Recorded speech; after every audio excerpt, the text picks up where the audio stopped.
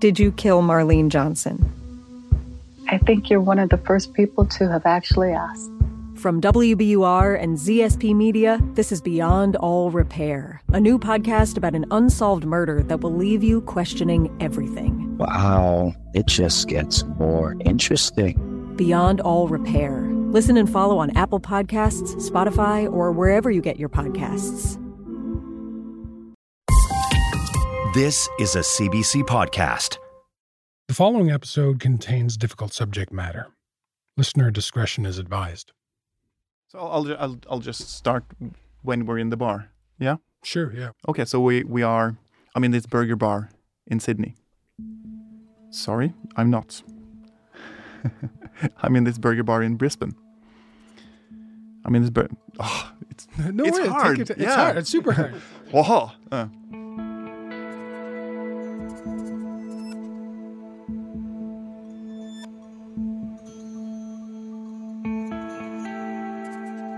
I think it's a difficult story to tell and perhaps also to follow because it's got so many layers in it. That's Håkon Hoydal. He's an investigative journalist, and he's based in Oslo. You got the story about how me and Einar found the server of this site. You got the story of the police operation, and you have the story about the people behind the site itself on the darknet. Håkon writes for a paper called Verdensgang. It's famous in Norway. Famous enough that everyone there just calls it by its initials, VG. And also you have the story about the arrest itself. So it's got several layers to it. Håkon originally broke this story. Talking about it usually isn't an issue, but for some reason, this time around, it's kind of messing with him. Sorry, and it's also a difficult story because of the subject.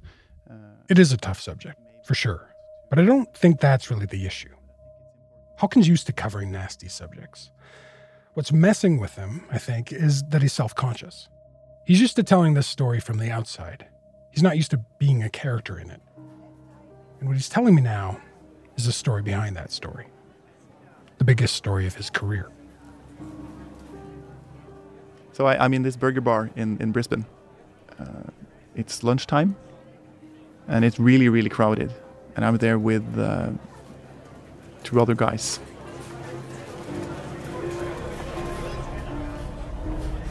Two other guys he's only just met.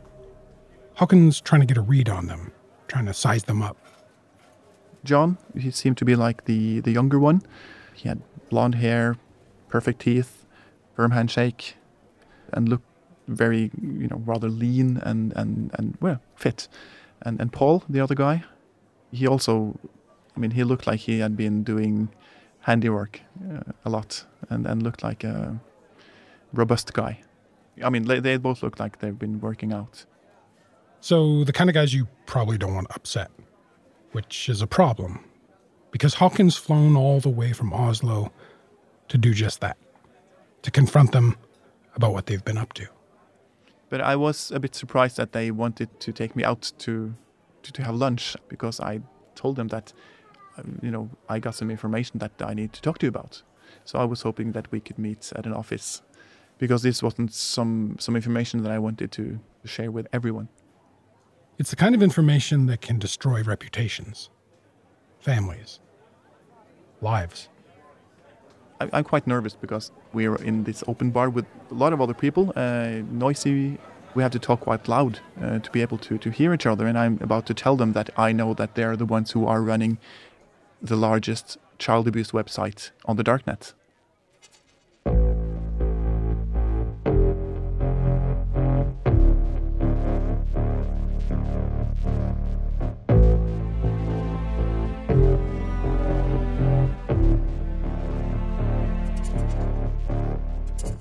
This is the story of the men who operate in the most disturbing corners of the internet. It's the story of the police who track down those men, who hunt undercover in the dark. And it's the story of the reporters who try to shed light on this hidden underworld. My name is Damon Fairless, and this is Hunting Warhead.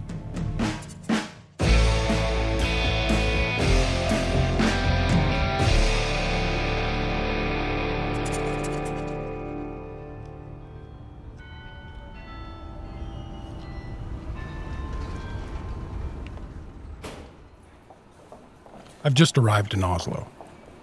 Hi, Håkon. It's Damon. How are you? We're in the lobby. Fantastic. Great. It's the first time I'm meeting Håkon. Hey. It's really good to see you in person, man. Hi. Nice to meet you. Håkon is slim and tall. He's about 6'6", and he's in his late 40s. But there's still something boyish about him. Maybe it's his enthusiasm. Maybe it's his unruly blonde hair. Finally, you're here. Yeah. It's great. I'm here to find out more about the Australians, the guys running the largest child pornography site on the dark web. Okay, you'll have to sign in. Okay. You're visiting VG. And you're from CBC. I'm also here because even though this is a crime that spans the globe, it's also a Canadian story. You first. Okay.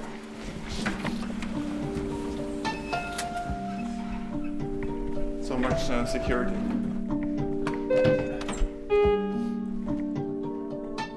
Okay, so this is my floor.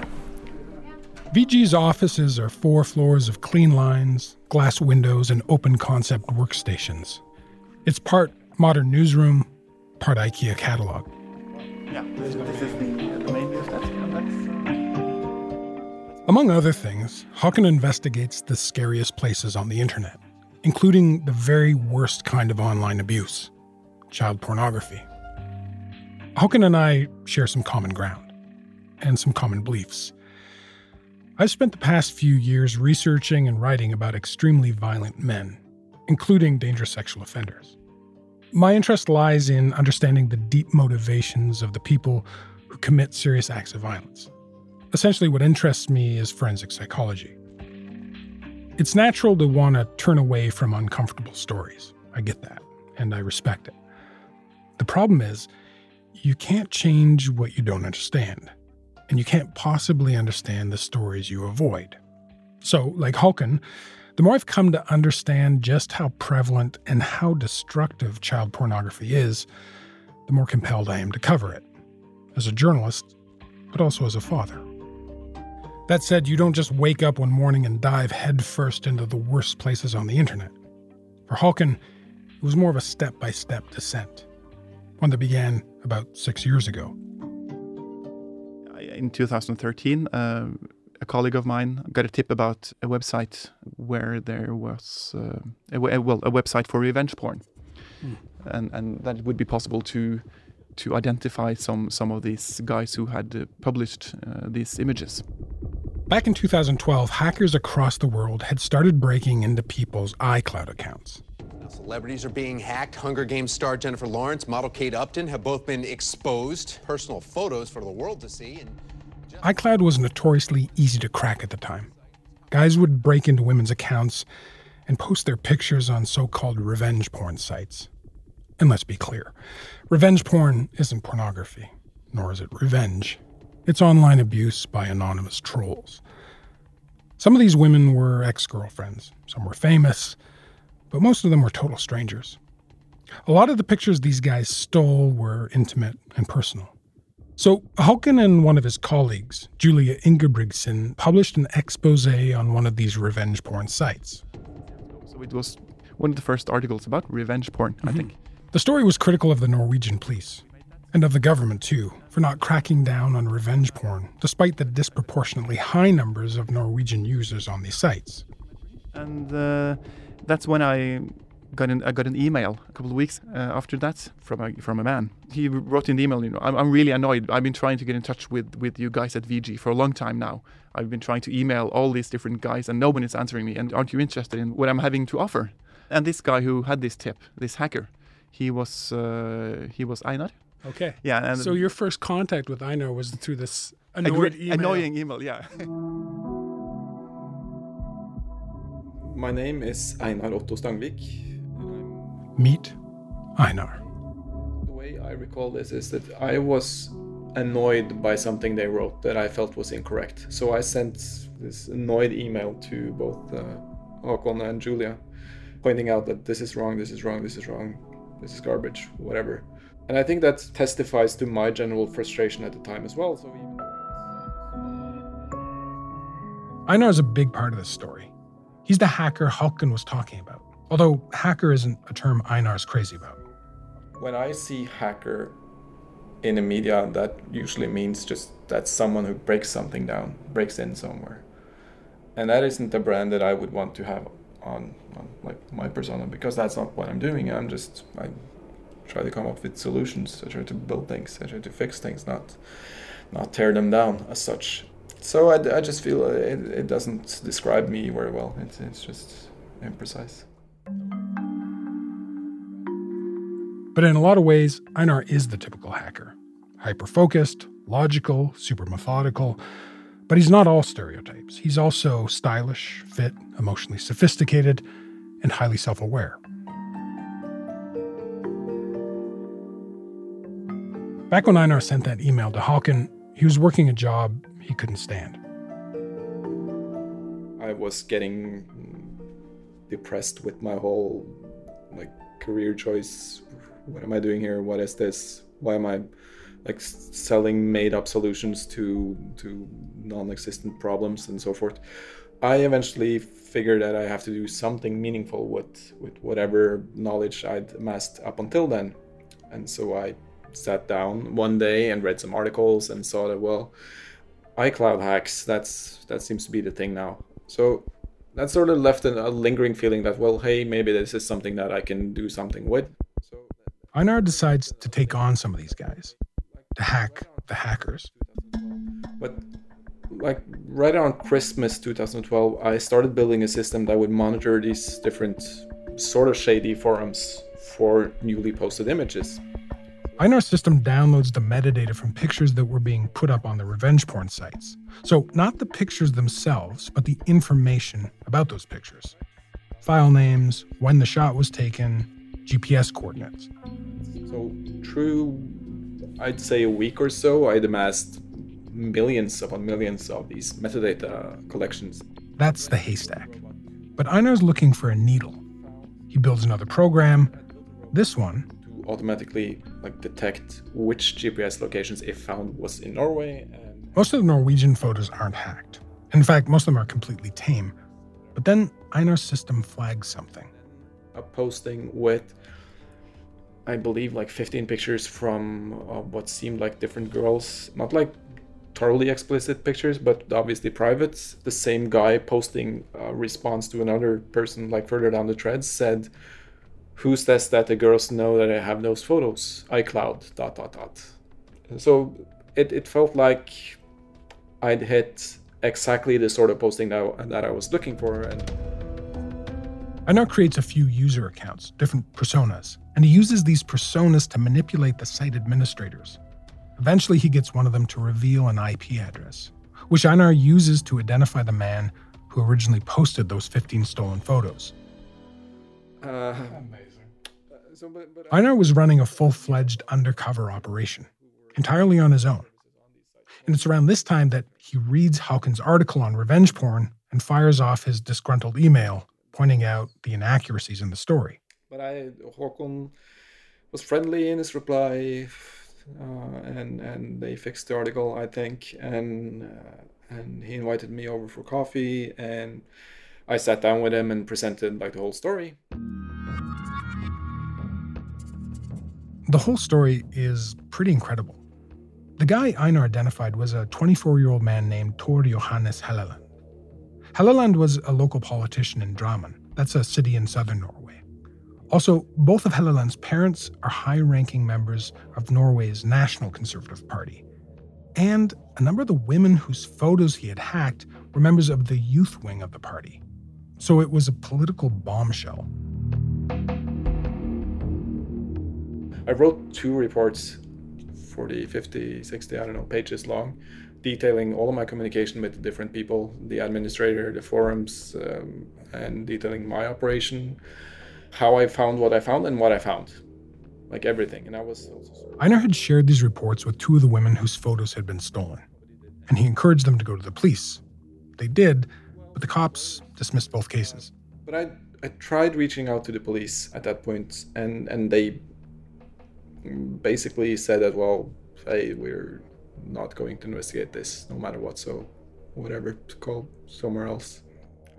The police weren't interested in pursuing the case. But Håkon was super interested. Well, I mean, I was really happy that he contacted me because, I mean, obviously you saw that it was a crazy story, but sure. No, and I remember telling the story, and I felt that I managed to tell an exciting and interesting story. And you seem to think that it was really interesting as well. But I'm not sure if you were willing to give me your name. I mean, I don't think you No. gave me your name in the first emails. I was, I suppose, somewhat afraid of being both investigated by police for coming even close to that sort of thing. I mean, I had no idea. Einar wanted to remain anonymous, but for the story to be credible, Håkon needed Einar to go on the record. It was a big leap. Yeah, and then we got you on the front page. Yeah. Ja. Superhacker. Bare noen dager senere innrømmet 24 år gamle Tor Johannes Helleland fra Drammen at det var han som hadde gjort det. And a couple of days later, the politician was forced by his political party to come forward, so he published a press release where he apologized and so forth. And the state attorney also made it clear that the police in Drammen should investigate, and they did, and they eventually found that 12 or more than 30 girls that he'd either hacked by guessing passwords or getting to log on to their accounts on his computer and then logging their passwords. So he was notorious. He was and he hacked left and right. Helleland had hacked the accounts of 30 young women, none of whom were underage. And he ended up serving 1 month in jail. VG's recently contacted Helleland through text and email, informing him that his case is mentioned in this podcast. He hasn't replied.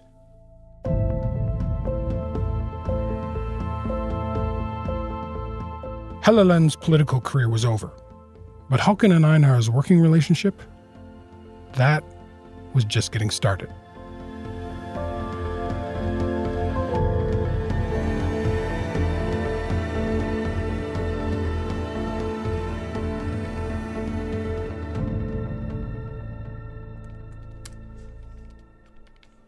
I mean, so you've probably heard of the site, and totally. So it isn't much of a surprise to anyone that there's a lot of stuff.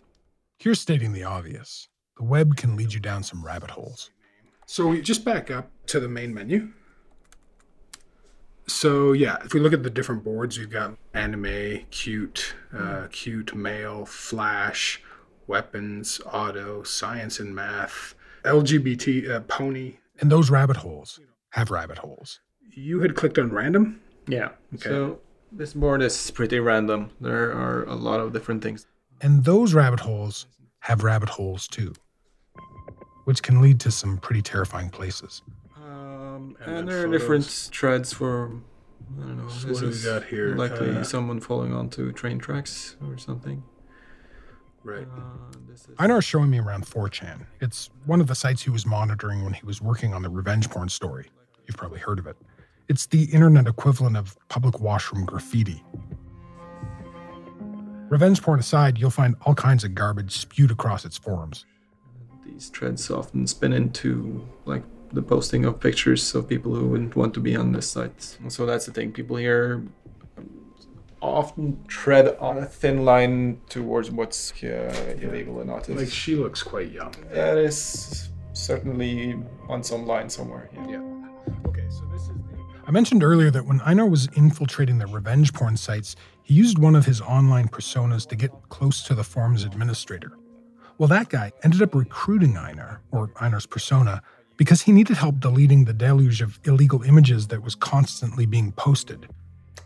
And he started talking about like the problems he was facing as this revenge porn administrator and his daily business, the people who was giving him a hard time. And some of these people were people who advertised for different file hosting services, where their selling point was that, well, on our services you can find these pictures, and there would be girls where you'd understand immediately that girl isn't 18, she isn't 20, she's more like 11 or something.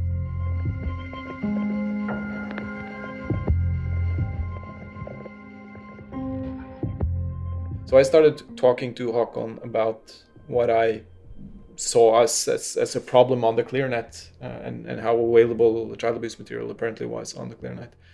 It's worth understanding a few terms. ClearNet to open web is everything that you can find through. The ClearNet accounts for about 10% of what's on the internet. The deep web is the other 90%. All the stuff you can't access through web browsers. So password-protected pages, encrypted sites, that sort of thing. There's also the dark web. Now that's part of the deep web too, but it's also sort of its own beast. It's something we're going to get into more later. For now, all you need to know is that Einar had gone down enough ClearNet rabbit holes to know that there was a lot of child pornography squirreled away across that 10% of the web we all use every day. I started talking about this problem to Håkon in, I think, August or September 2013. And so we were tossing ideas back and forth for a couple of months before we actually... Einar was confident he could find guys downloading this stuff. Håkon was eager to jump on the opportunity. My first reaction was, oh my God, now we will be finally able to identify these guys and then go knock on their doors and talk to them. Not after they've been arrested, but while they're actually in the act, more or less, of downloading. Around this time, VG offered Einar a full-time job, so he and Håkon got to work. The sites Einar had been monitoring all had records of the files that had been downloaded. In some cases, those records were associated with the usernames, email addresses, and IP addresses of the people doing the downloading, meaning they could be tracked. Einar focused on files downloaded to Norwegian IP addresses. So now he and Håkon had a large batch of files they suspected were child pornography, but they had to confirm this. So we decided quite early that we can't look at these images ourselves. So we turned off image downloading. We didn't download any images ourselves on our computers. We just dealt with the file names and talked to the Norwegian NCIS, Police, the police, and got help from them in identifying some of the file names. They told us, okay, this file name, it's regular porn. This is child abuse. So they would open them and tell you what was in them, or they had a way of doing this? Yeah, they have a list, the police, of file names, of files that they know already are child abuse files. And some of these files they also opened to take a look at, but that was a handful, I think. And from this small batch of files that we knew contained child abuse material, Einar, he was able to build this filter to find other other files that also contain child abuse material. So he used... In the end, Einar wound up with about 5,500 files, downloaded from about 300 Norwegian users. From there, it was straightforward internet sleuthing. Some of the people we just found by Googling. It's amazing how people, they use the same email address many places, or if they use it just a couple of places, then we be able to track them. Or they use the same username on Skype or WhatsApp or some other platform. Some were rather easy to find, some were difficult. And we were able to identify, I think it was 70 people of those users, just by searching for their usernames, looking up their email addresses, things like that. Håkon knew he could get hold of these men now, but there were a few ethical considerations. I mean, first of all, how do we contact a guy and tell him, I know about your most terrible secret? Do we go to their door? If so, who's going to answer? Do they have a family? Is his wife going to answer and start wondering why are the journalists here? Should we call them on the phone? And also, would they commit suicide just by knowing that we knew this? So I talked to psychologists to understand, is this safe for the downloaders that we contact them? And the psychologists, they told us most of these guys, when they are confronted with what they do, they want to talk. They are really scared, but they are also grateful that they finally have an opportunity to talk to people about this. So we decided, okay, we'll find a way to contact them.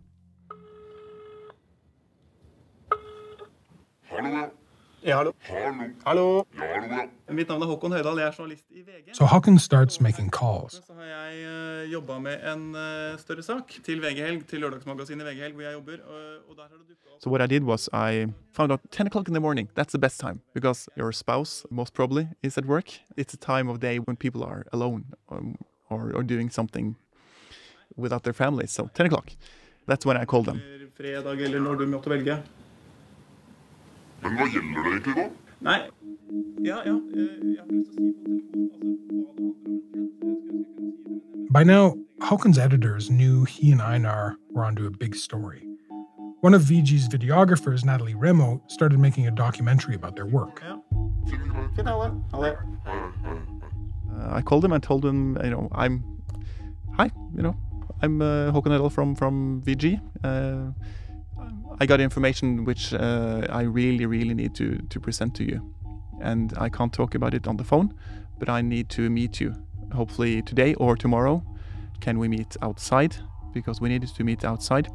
And before I called them, we had found a place, for instance, in a park.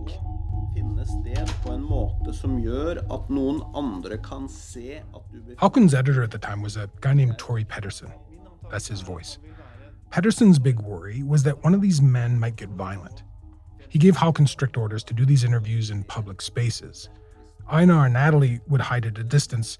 They'd film and take photos, and also just be ready to call the cops, just in case things went sideways.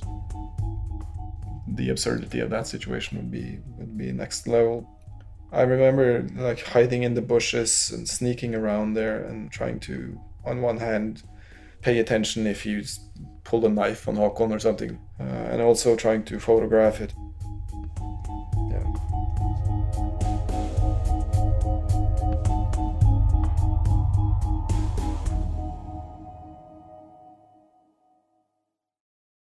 If you're looking for a smoking gun, I can absolutely guarantee you, you will not find it. In October 2001, a series of letters filled with a deadly powder called anthrax were dropped into the U.S. mail system. What started as an unprecedented case turned into an unsettling mystery. Who sent these deadly letters? And why?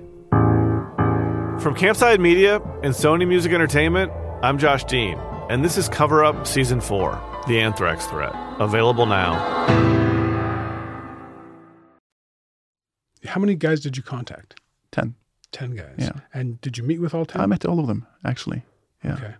It's the most interesting meetings I've had with people. I don't think I'll ever have more interesting meetings.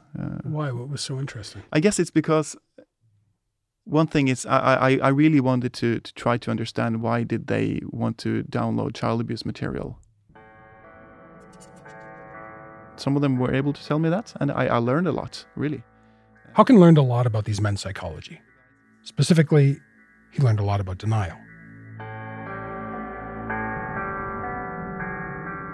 So some people said, "Oh, I didn't do it," but I mean that's just silly. Come on, we know you did it. And then they told us, "Oh, well, I was searching for a movie like Mission Impossible, and then for some reason the file turned out to be child abuse material." And then we could say, "No, we know that the file that you downloaded is called 12-year-old blowjob, for instance. It's not Mission Impossible."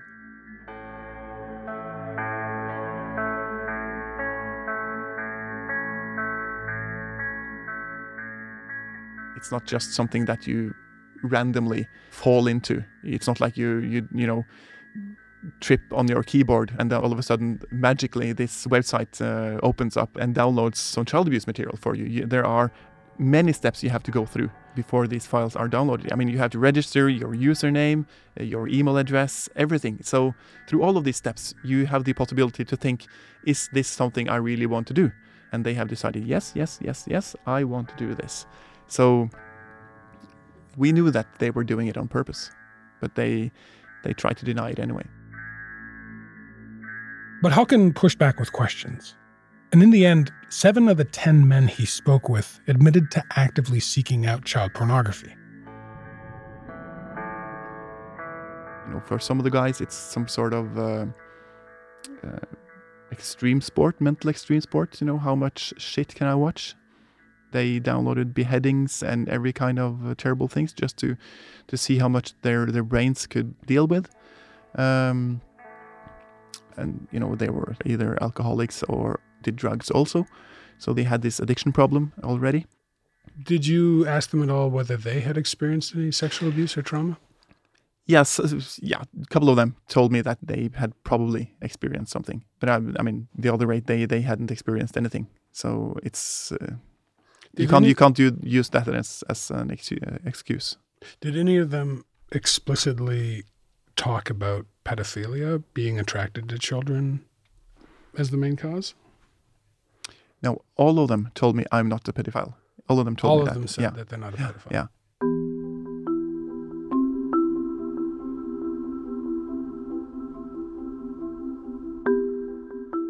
This is a really telling detail. It says something about the nature of these men, about the state of denial they're in. But I want to touch on one particular finding for a second. Researchers at the Center for Addiction and Mental Health in Toronto have found compelling evidence suggesting that well over half of the guys who look at child pornography are preferential pedophiles.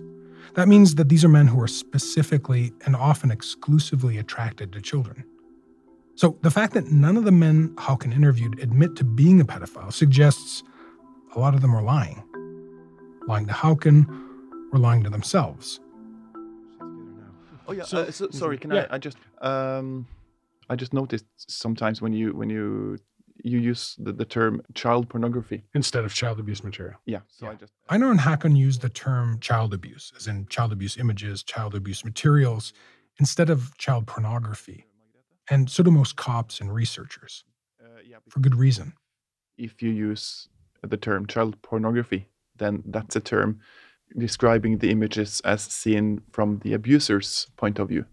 That this is images made to sexually arouse people. But that's not what they are. They are images of child abuse. So that's how we need to talk about them. And once you've seen those images, you can't unsee them.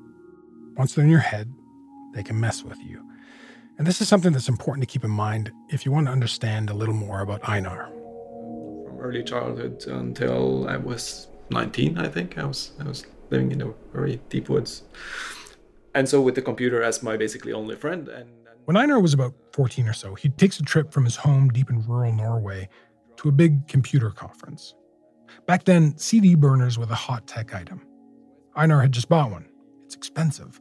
And so to make back some of that money, he takes it with him to the conference and he sets up shop backing up people's hard drives. And I obviously wouldn't look through the things that people gave to me. I just burned copies, burned backups. And I slept in a sleeping bag in my chair while I burned those CDs. By the end of the week, he's made some cash. He takes the CD burner back home with him and also a bunch of used CDs. So I got back home and at the time, I'd say like 1 in 10 CDs or so would just be damaged in some way. My experience had been that some of the CDs that were damaged could be reused. So I went through the CDs and thought, well, maybe you can burn something else on the rest of it. And one of the CDs turned out to be the most nightmarish stuff that I've seen. I open it on my computer and like immediately what pops up is an image folder. I saw what was a kid, likely a girl, who was like back down on the floor or pavement, I don't know, with what looked like a skiing pole, tying the legs up and back, like exposing him, her. That just stuck with me, something fierce, for like many years. And I think going back into like these kind of projects, that started. I have a photographic memory. My memory works. I can like I see the thumbnails now when I speak of them. And going back into these projects stirs all of these old memories that you aren't supposed to have there to begin with.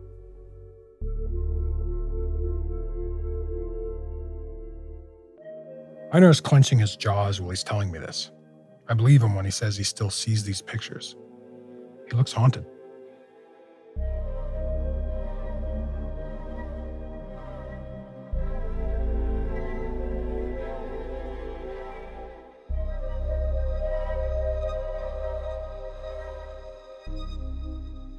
Hauken and Einar work on this story for close to a year. VG runs it as a major feature in the summer of 2015. Now keep in mind, VG is the most widely read news site in the country. It averages about 2 million readers a day. Norway's entire population is just over 5 million. So the story does what every journalist hopes their stories will do. It gets people talking. I think it became at least obvious to both the public and the police that this is a real problem and that we need to deal with it.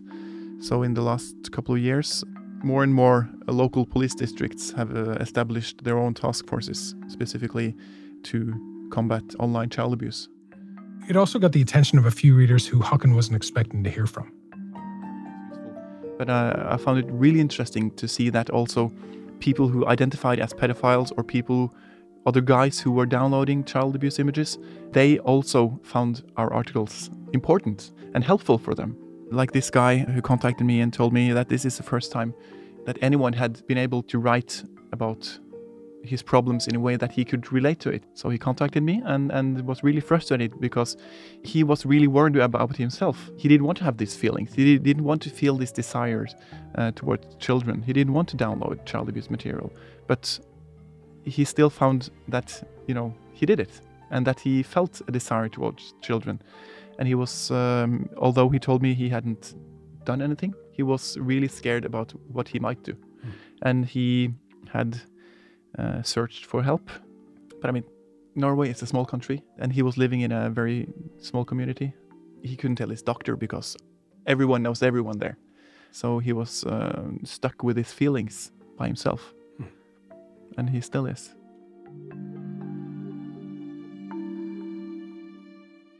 So say you're a social pariah and you can't get help, or you believe you can't. What do? Well, some men follow a particular path. They go down all the rabbit holes the ClearNet has to offer, and eventually they find themselves overlooking the biggest rabbit hole of all. The dark web. Many of the sites that we looked into in relation to the downloader story were hinting at these sites on the dark web as well. So there would be links to dark web sites and mention of dark web sites on blogs and message boards. And simply put, it's an encrypted web within the web that's designed to be hidden from surveillance, hidden from people trying to monitor what's going on there, trying to censor the stuff that's on there. There's a lot of mystique surrounding the dark web, but really it's just a bunch of hidden websites. To navigate them, you need a specialized browser called Tor. Now, there are plenty of non-sketchy, completely legal sites on Tor. Places to share photos, opinions, recipes, places to sell and buy things, places for fan fiction and politics. None of them any more disturbing than what you'll find on the ClearNet. But then there are plenty of disturbing sites too. If you go looking for the dark markets and try to find a hitman for hire, and you're likely just going to lose your Bitcoin. And then there obviously are the child abuse sites and various other sorts of sexual abuse sites as well. But the child abuse scene has been fairly active and thriving there for many years now.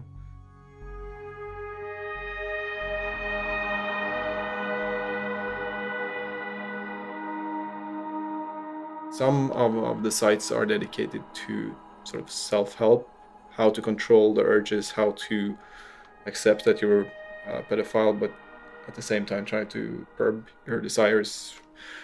And then they go even further in many cases and go beyond sort of opening up on their deepest, darkest secrets to give descriptions of specific abuse, specific things they've done, and also to provide, obviously, photos, videos of that abuse.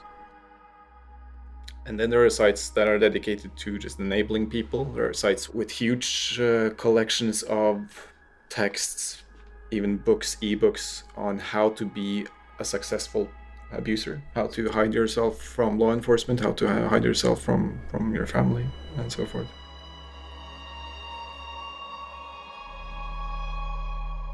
A big part of the dark web's appeal is that it offers these men something they can't find anywhere else. A subculture of like-minded people. And it is almost entirely men, by the way. Women account for less than 1% of the people interested in child pornography. So Einar started monitoring what was happening on the dark web. Håkon, who was reading through one of the forums on the dark web and saw a reference to the downloaders. Einar's talking about the downloaders, the 10 men in the story he and Håkon had published. And they were discussing them or describing them as ClearNet losers or some such. I don't know. It said more like these guys who were identified were the idiots on the ClearNet, the people who are taken all the time. Darknet is still safe and sound, and I'm proud to be a member of a worldwide movement of child lovers. So it was really a middle finger to our work, and just fuck you, and you won't be able to find us. And so we took that as a challenge. Okay, you claim that we can't identify and we can't take you just because you're on the darknet. Let's see if we can do that.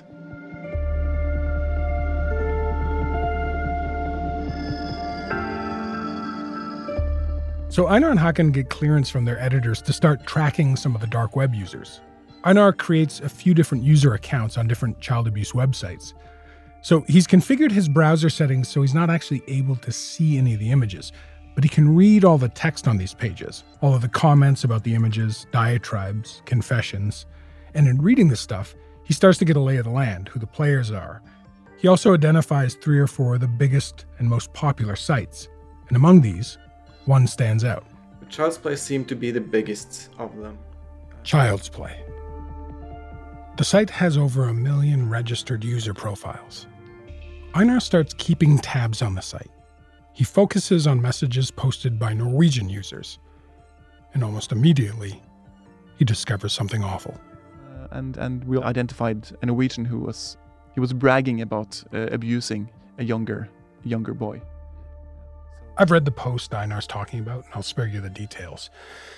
But the guy admitted to abusing an 11-year-old, in part by promising the kid a toy, a very specific toy. The guy went by a unique username on Child's Play. Håkon quickly found someone with an almost identical username on Skype and Facebook. On the Facebook page, there was a photo of that same very specific toy mentioned on the Child's Play post. It was circumstantial evidence, but it was enough. Håkon and Einar had an ethical obligation. Yeah. So we had to take that to the police because this was ongoing abuse. The police took the information and started an investigation. Einar and Håkon now knew that they could successfully hunt for users on the dark web. But users are small game. Håkon and Einar were after larger prey. So you were interested in finding out who ran these sites, the administrators. Child's Play was this growing beast on the darknet. Yeah. How did you identify the administrator of Child's Play? What did you know about him? Yeah, what we knew about the administrator on Child's Play was his name. Well, not his name, his username, which was Warhead. Warhead. Yeah, that's the only thing we knew about him. And you wanted to go after him? Yeah.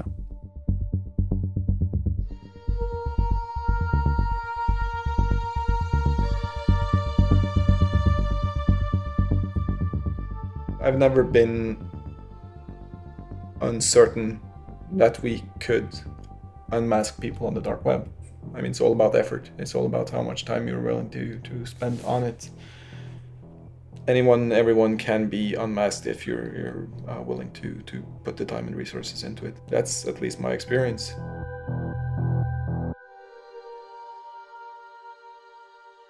Einar starts investing the time and resources. Child's Play was run off a modified version of some common open source software, the kind ClearNet hosting sites use too, meaning Einar had a set of blueprints to work with. Luckily, I mean, for us and for law enforcement, people don't often know exactly how to fiddle with it to make it really secure. So I just pretty quickly came up with a couple of ideas of how I could potentially poke some more information out of those sites. So Einar starts poking and prodding and looking for weaknesses. It was January 5th, 2017, when I get a message from Einar. We had just had Christmas holidays, and it was late in the evening, and I remember I was at home folding clothes. Einar tells me, just very matter of fact, just writes, "Oh, I think I've identified the site of the server of Child's Play." Einar had located the server at a hosting facility in Sydney, Australia, a place called Digital Pacific. And my God, how is that possible? It shouldn't be possible. It is impossible to do that. That's the entire meaning of dark web, that you're not supposed to be able to track down the location of the servers. It should be impossible. Were you incredulous? Did you not believe him? Or did you... Sure, of course I believed him. As I said, he can do whatever he wants online. So I'm really amazed that he was able to do that, but still not surprised, because when he sets his mind onto something, he does it. It might take some time, but he does it. Yeah, he had just done some magic. That magic involved reading the hosting software's source code in its entirety. And that's how he found a weakness. Like many websites, Child's Play allowed you to upload an image to your user profile. Einar noticed that if that image originated from somewhere on the ClearNet, then the Child's Play software would reach out and look for it, meaning the site would send a brief signal from its hiding place on the dark web. The signal was traceable, and it contained information about the server's IP address. Child's Play wasn't the only server that Einar had been able to identify or to locate. He had also located one in France and one in Germany, 2 other child abuse websites on the darknet, using the same technique that he had used to locate the server in Australia. Wow. Yes. Neither the German nor the French leads came through, so he focused on the Australians. Well, I mean, it took me a couple of weeks to get in touch with this Australian guy, and he was, sure, come Monday, and it was Thursday here in Norway. So, of course, I was wondering, is Child's Play put there on this server by someone in this company? Right. Yeah. I mean, we didn't know. I mean, who are the people behind? Who is Warhead? What will happen if we alert the company or the owner or anyone else at the company about what's on this server? Will they delete it? I felt like I couldn't give too much information about at all to the owner or to anyone there until I met them face to face. So you bought some plane tickets? Yes.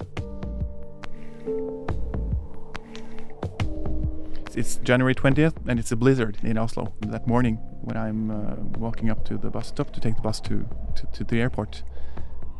So I'm really struggling with the suitcase, you know, in the snow and wind, and it's terrible weather. And while I'm walking, I get a phone call from the police who has been investigating the Norwegian that we were able to identify a couple of months earlier when we first started this research. This is the guy who was bragging about abusing the kid. Right.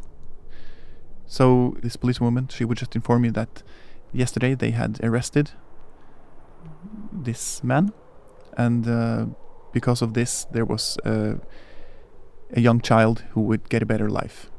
Wow. Yeah. How are you feeling? I don't cry very often, but I did then.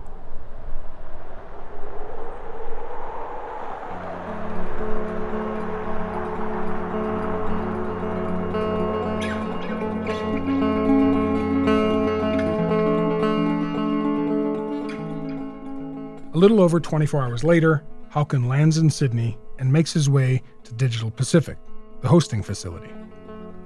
They had offices very close to the Opera House in a high-rise there.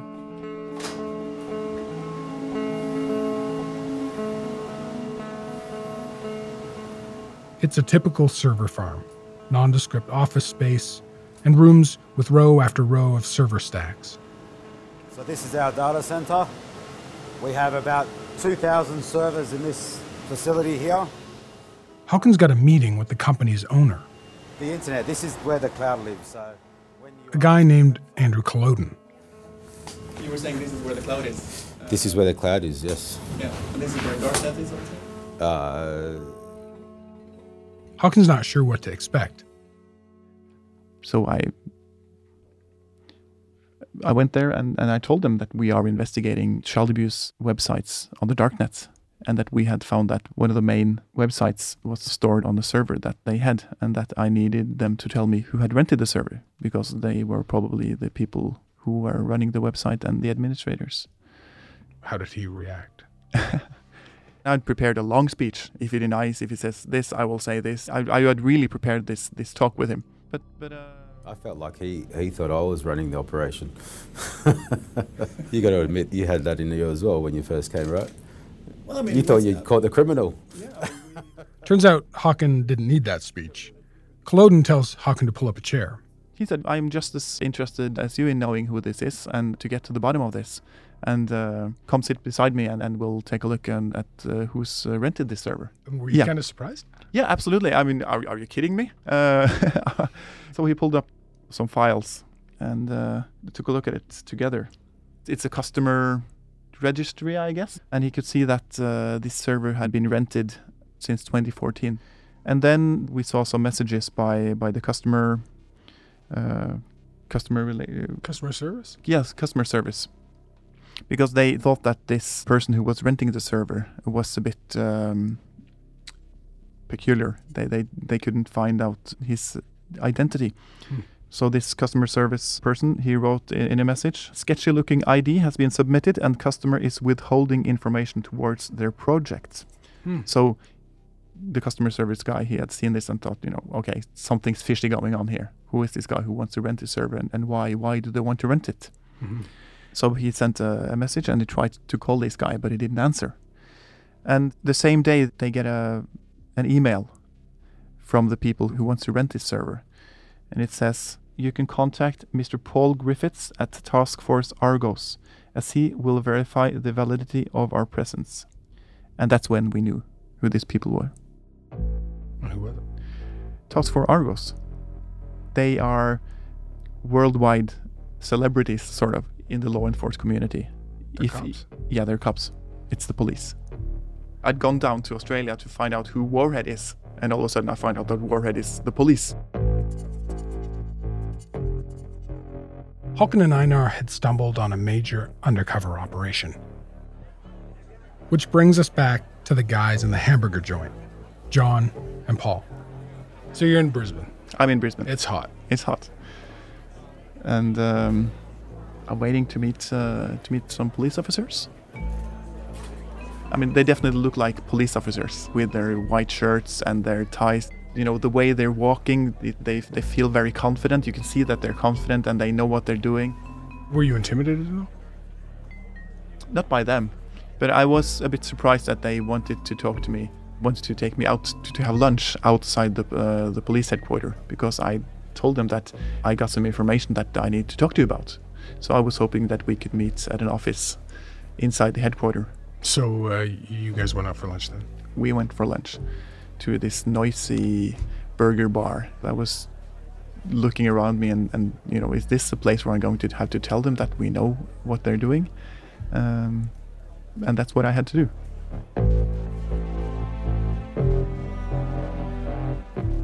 So finally they asked me why I'm here.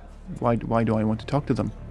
I tell them that I know that they're the ones who are running this website. And Paul, one of the guys, he just turns purple and quiet. And John, the other guy, he turns completely white and gets real stiff and upright and stern and says, we're not going to discuss this anymore until I know how you have found this information, how you knew it was us.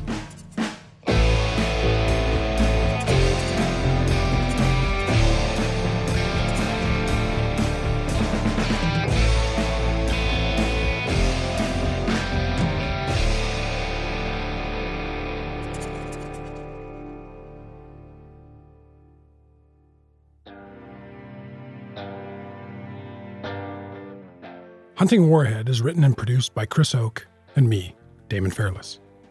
The series is co-produced by Håkon Hoydal and associate producer Mikhail Arana. Sound design by Cecil Fernandez. Emily Cannell is our digital producer. Original music by Olivia Pasquarelli. The senior producer of CBC Podcasts is Tanya Springer, and our executive producer is Arif Noorani. Hunting Warhead is a co-production of CBC Podcasts and the Norwegian newspaper VG.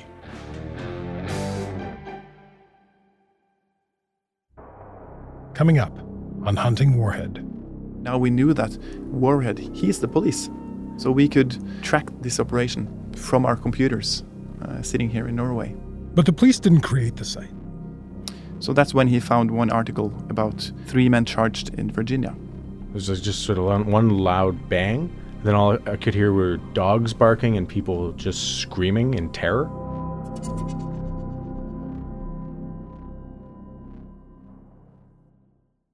For more CBC podcasts, go to cbc.ca/podcasts.